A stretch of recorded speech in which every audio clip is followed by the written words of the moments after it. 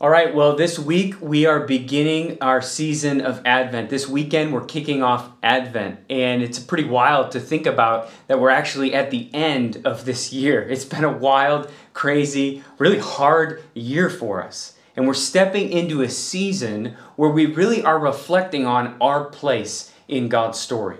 We're in the in-between. If you've heard this language of the already, not yet, we live in between Christ's first advent and his second advent. And this marks our experience as Christians. And it's a time when we really reflect on our identity as a people waiting, longing for the return of Christ. And so when we talk about Advent at Mosaic, we like to say that the Advent is the church's remembrance and rehearsal of a world waiting for a Savior. It's a time where we really try and embrace this experience of waiting and longing and expecting the return of Jesus. And I cannot think of a better year to lean into Advent than 2020. This year has been marked by more pain, more loss, more disease than many of us have ever experienced in our lives. And the temptation is going to be to race through December and to get to 2021, to get to Christmas and to get to 2021. But let me encourage you that there is a lot of significance and a lot of goodness in us slowing down and reflecting on our place in God's story, especially in light of all that we have experienced in 2020. That we want to feel the weight of 2020 and use it as a way to cultivate this desire for the return of Jesus. Because the reality is, we don't need 2021. We need the return of Jesus. So we're going to look at a passage, John 1, today. And so if you want to turn there and flip there, we're going to look to John 1 to kick us off in this Advent season. And John 1 is really famous and profound passage because in John 1, we have some of the most profound truths about who Jesus is. And it's really, really significant. As John begins his gospel, he introduces Jesus as the Word of God. And we're introduced to this character in John's gospel called the Word of God. And we're also going to see in John 1 that there's a battle, there's a conflict between light and darkness. And some accept the light of Jesus, and they are given the right to become children of God, but some reject. The darkness rejects the light. And so there's this battle, and then there's this acceptance and rejection. And so let's look at John 1. Let's read our passage this morning. John 1, starting in verse 1. In the beginning was the Word, and the Word was with God, and the Word was God. He was in the beginning with God. All things were made through him, and without him was not anything made that was made. In him was life, and the life was the light of men. The light shines in the darkness, and the darkness has not overcome it. There was a man sent from God whose name was John. He came as a witness to bear witness about the light, that all might believe through him. He was not the light, but came to bear witness about the light. The true light, which gives light to everyone, was coming into the world. He was in the world, and the world was made through him, yet the world did not know him.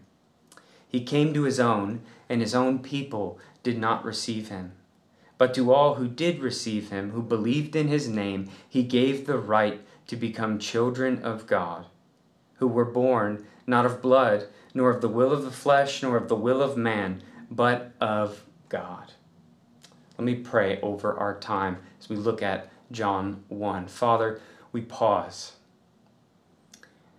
and we ask that you would anoint us with your presence in the person and work of the Holy Spirit. As we look to the Word, as we consider this season of Advent that we're stepping into, would you guide us? Would you help us? Would you challenge us and encourage us? We need you, Spirit. Father, we love you, and we pray that you would help us be a people that are marked by the grace and mercies of Jesus. And I pray in his name, amen. 5 years ago, a young man named Dylan went to a Bible study at a historic church in Charleston, South Carolina. It was Emmanuel African Methodist Episcopal Church in Charleston, a really historic church. And Dylan went to this Bible study in the basement. And about halfway through the Bible study, Dylan began to open fire on those that were attending the Bible study. And it was a horrific, terrible crime, a crime of violence, a crime of destruction and hate. But something really powerful happened at Dylan's court proceedings. As the judge began to pronounce the sentence on Dylan, some of the family members and loved ones of the victims were able to speak to Dylan directly. And it was over a video feed. And it's astonishing if you listen to the comments made by these family members and loved ones. And they all take on this same tone. They speak to the pain and the sorrow and the grief that they've experienced. One woman said, "I have never felt so much sorrow. My life will never be the same." And each one said, "But I forgive you." And story after story, testimony after testimony of forgiveness. And one woman said, she said this, "We, our church community, are the family that love built. And so we have no room for hate. So we must forgive." Powerful story. And all of a sudden, there was news stories after news stories talking about what they had just witnessed. That this community who had experienced such a violent, hateful crime was forgiving this young man. And everyone was wondering how. How could this community, in the face of hate, in the face of violence, how could this community forgive? And it's a great example of how the light of Christ shines in the darkness. And we see stories like this of the people of God carrying the light of Christ into a dark world. And as we kick off and begin this season of Advent and try and embrace our experience as a people waiting for a Savior, John 1 is going to help us in giving us a calling.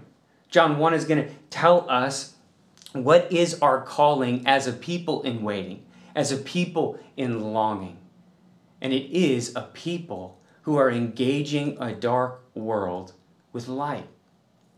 We are to be marked as a people that are engaging and facing the darkness with the light of Jesus. And as we look in John 1, what we're going to find is our source of this light that we carry into a dark world is the Word of God.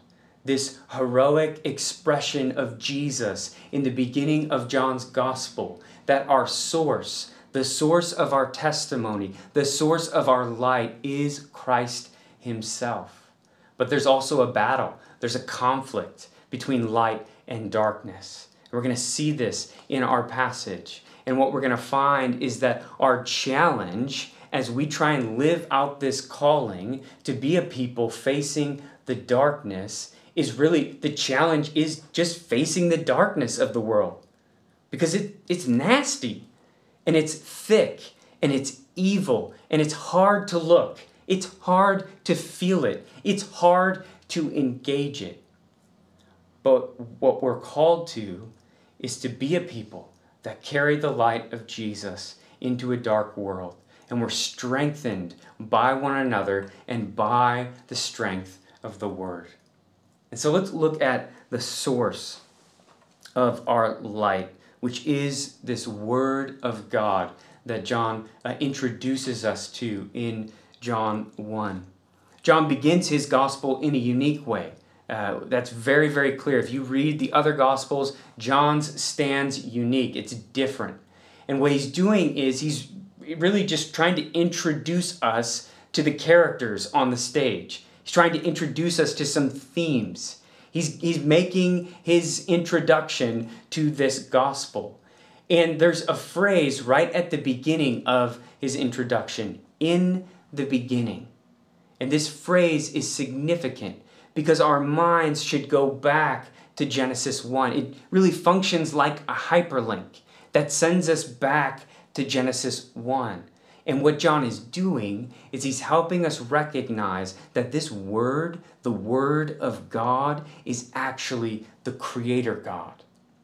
It's so significant what he's helping us understand, that the Word in Genesis 1, as God creates the world and speaks and things come into being, what we learn in John 1:1, the first verse in this gospel, is that this Word of God, this Jesus, was actually the agent of creation back in Genesis 1. And this is so significant. And what we begin to see right out of the gate in looking at this introduction is that this Word of God is significant, important to the story of God. He is powerful and he is divine. One commentator writes of this first verse, he says, "Therefore, in the gospel, what Jesus does is divine activity. When he heals or speaks, when he gives eternal life, this is God at work, just as God worked at the foundation of the world."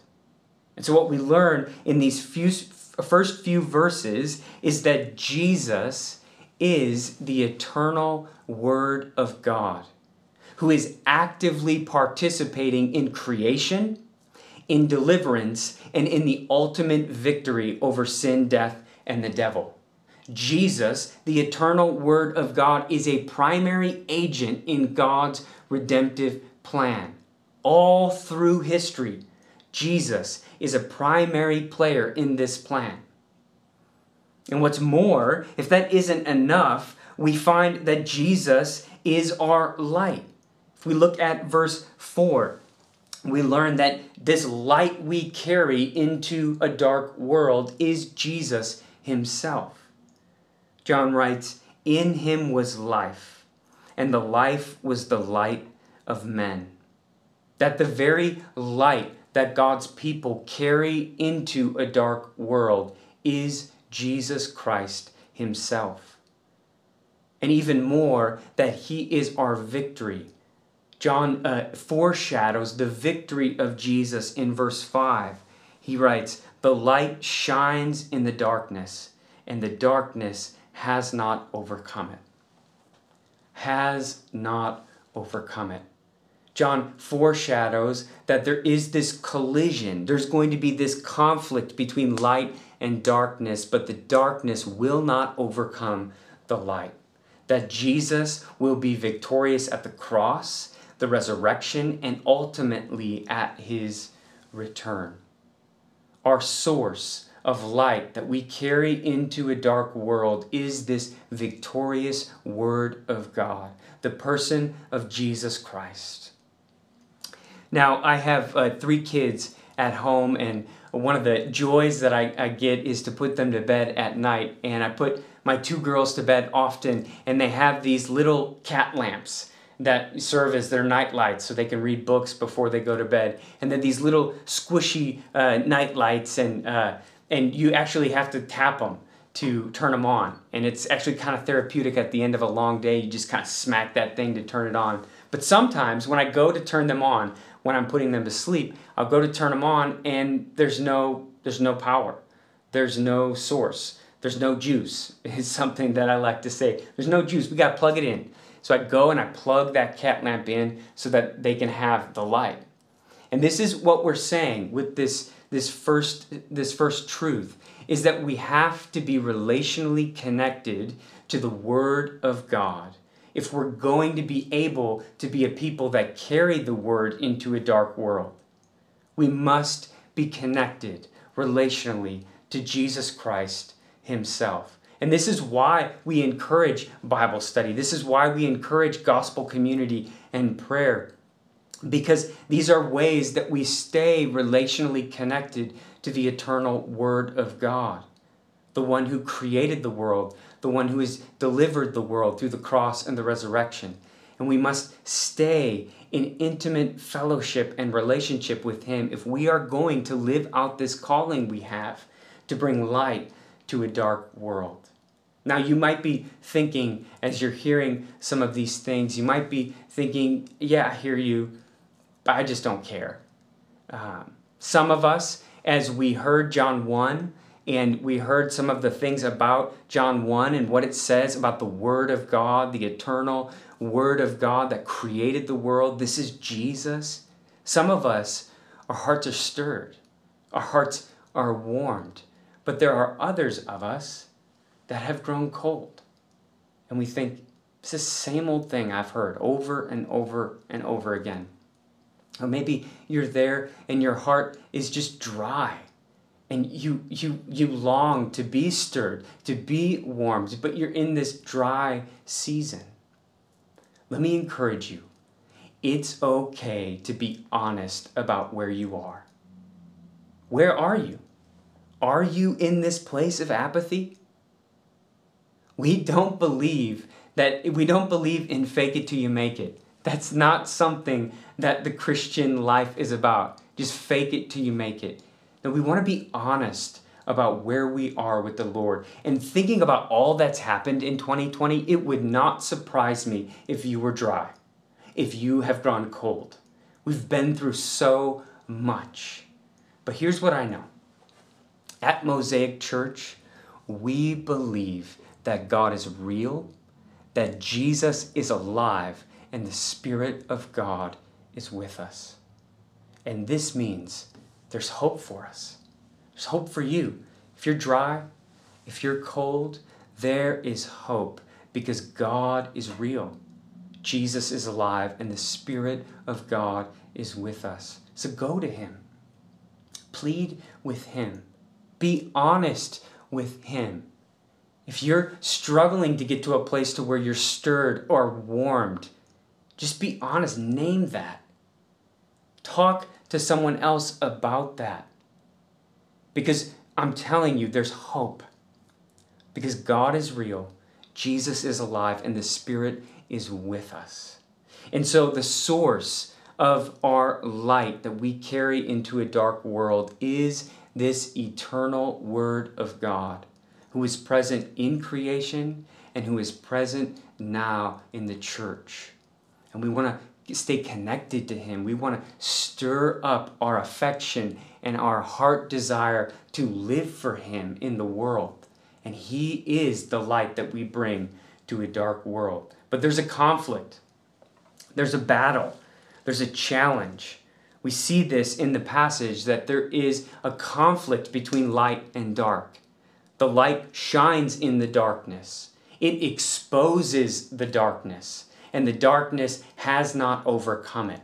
That there's a battle going on between light and dark.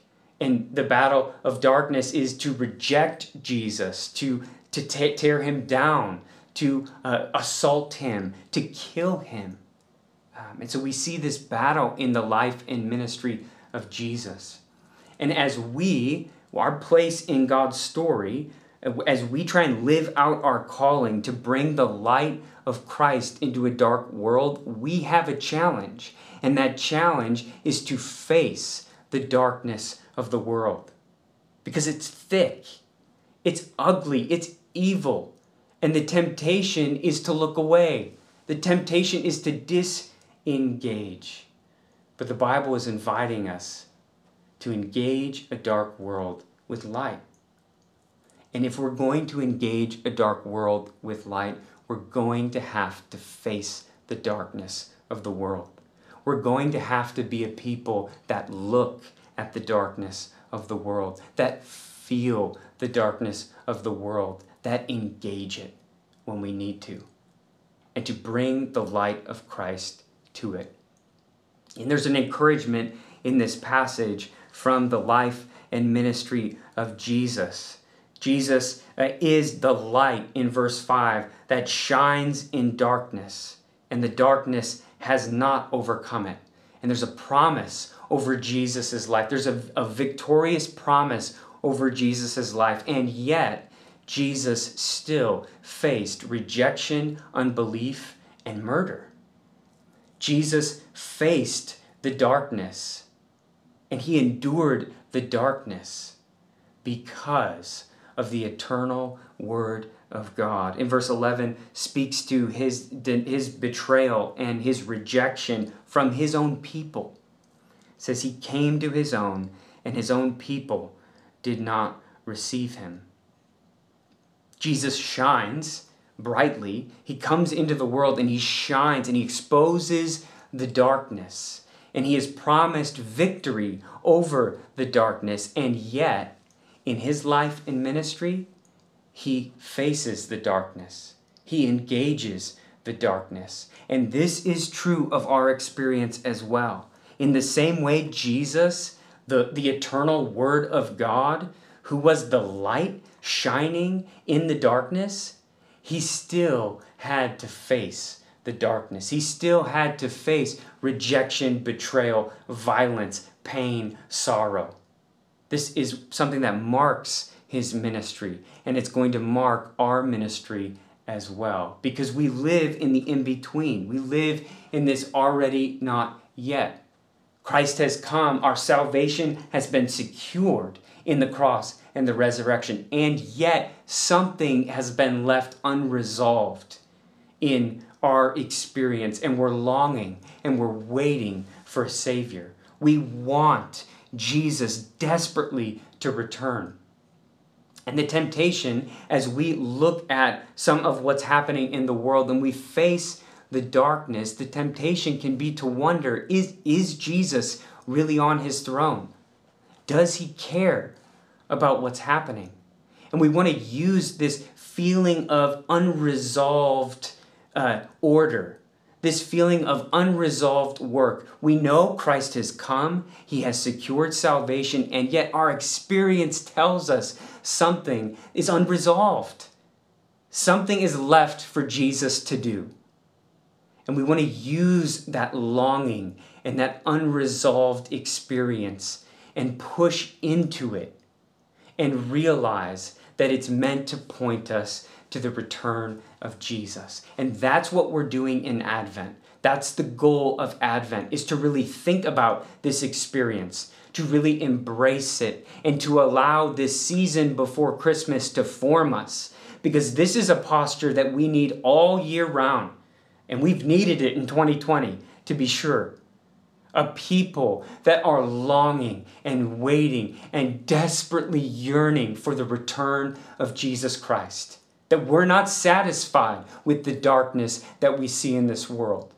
We don't like this darkness, and we want to see it done with. We want to see Jesus make all things new. That there is this yearning and this longing.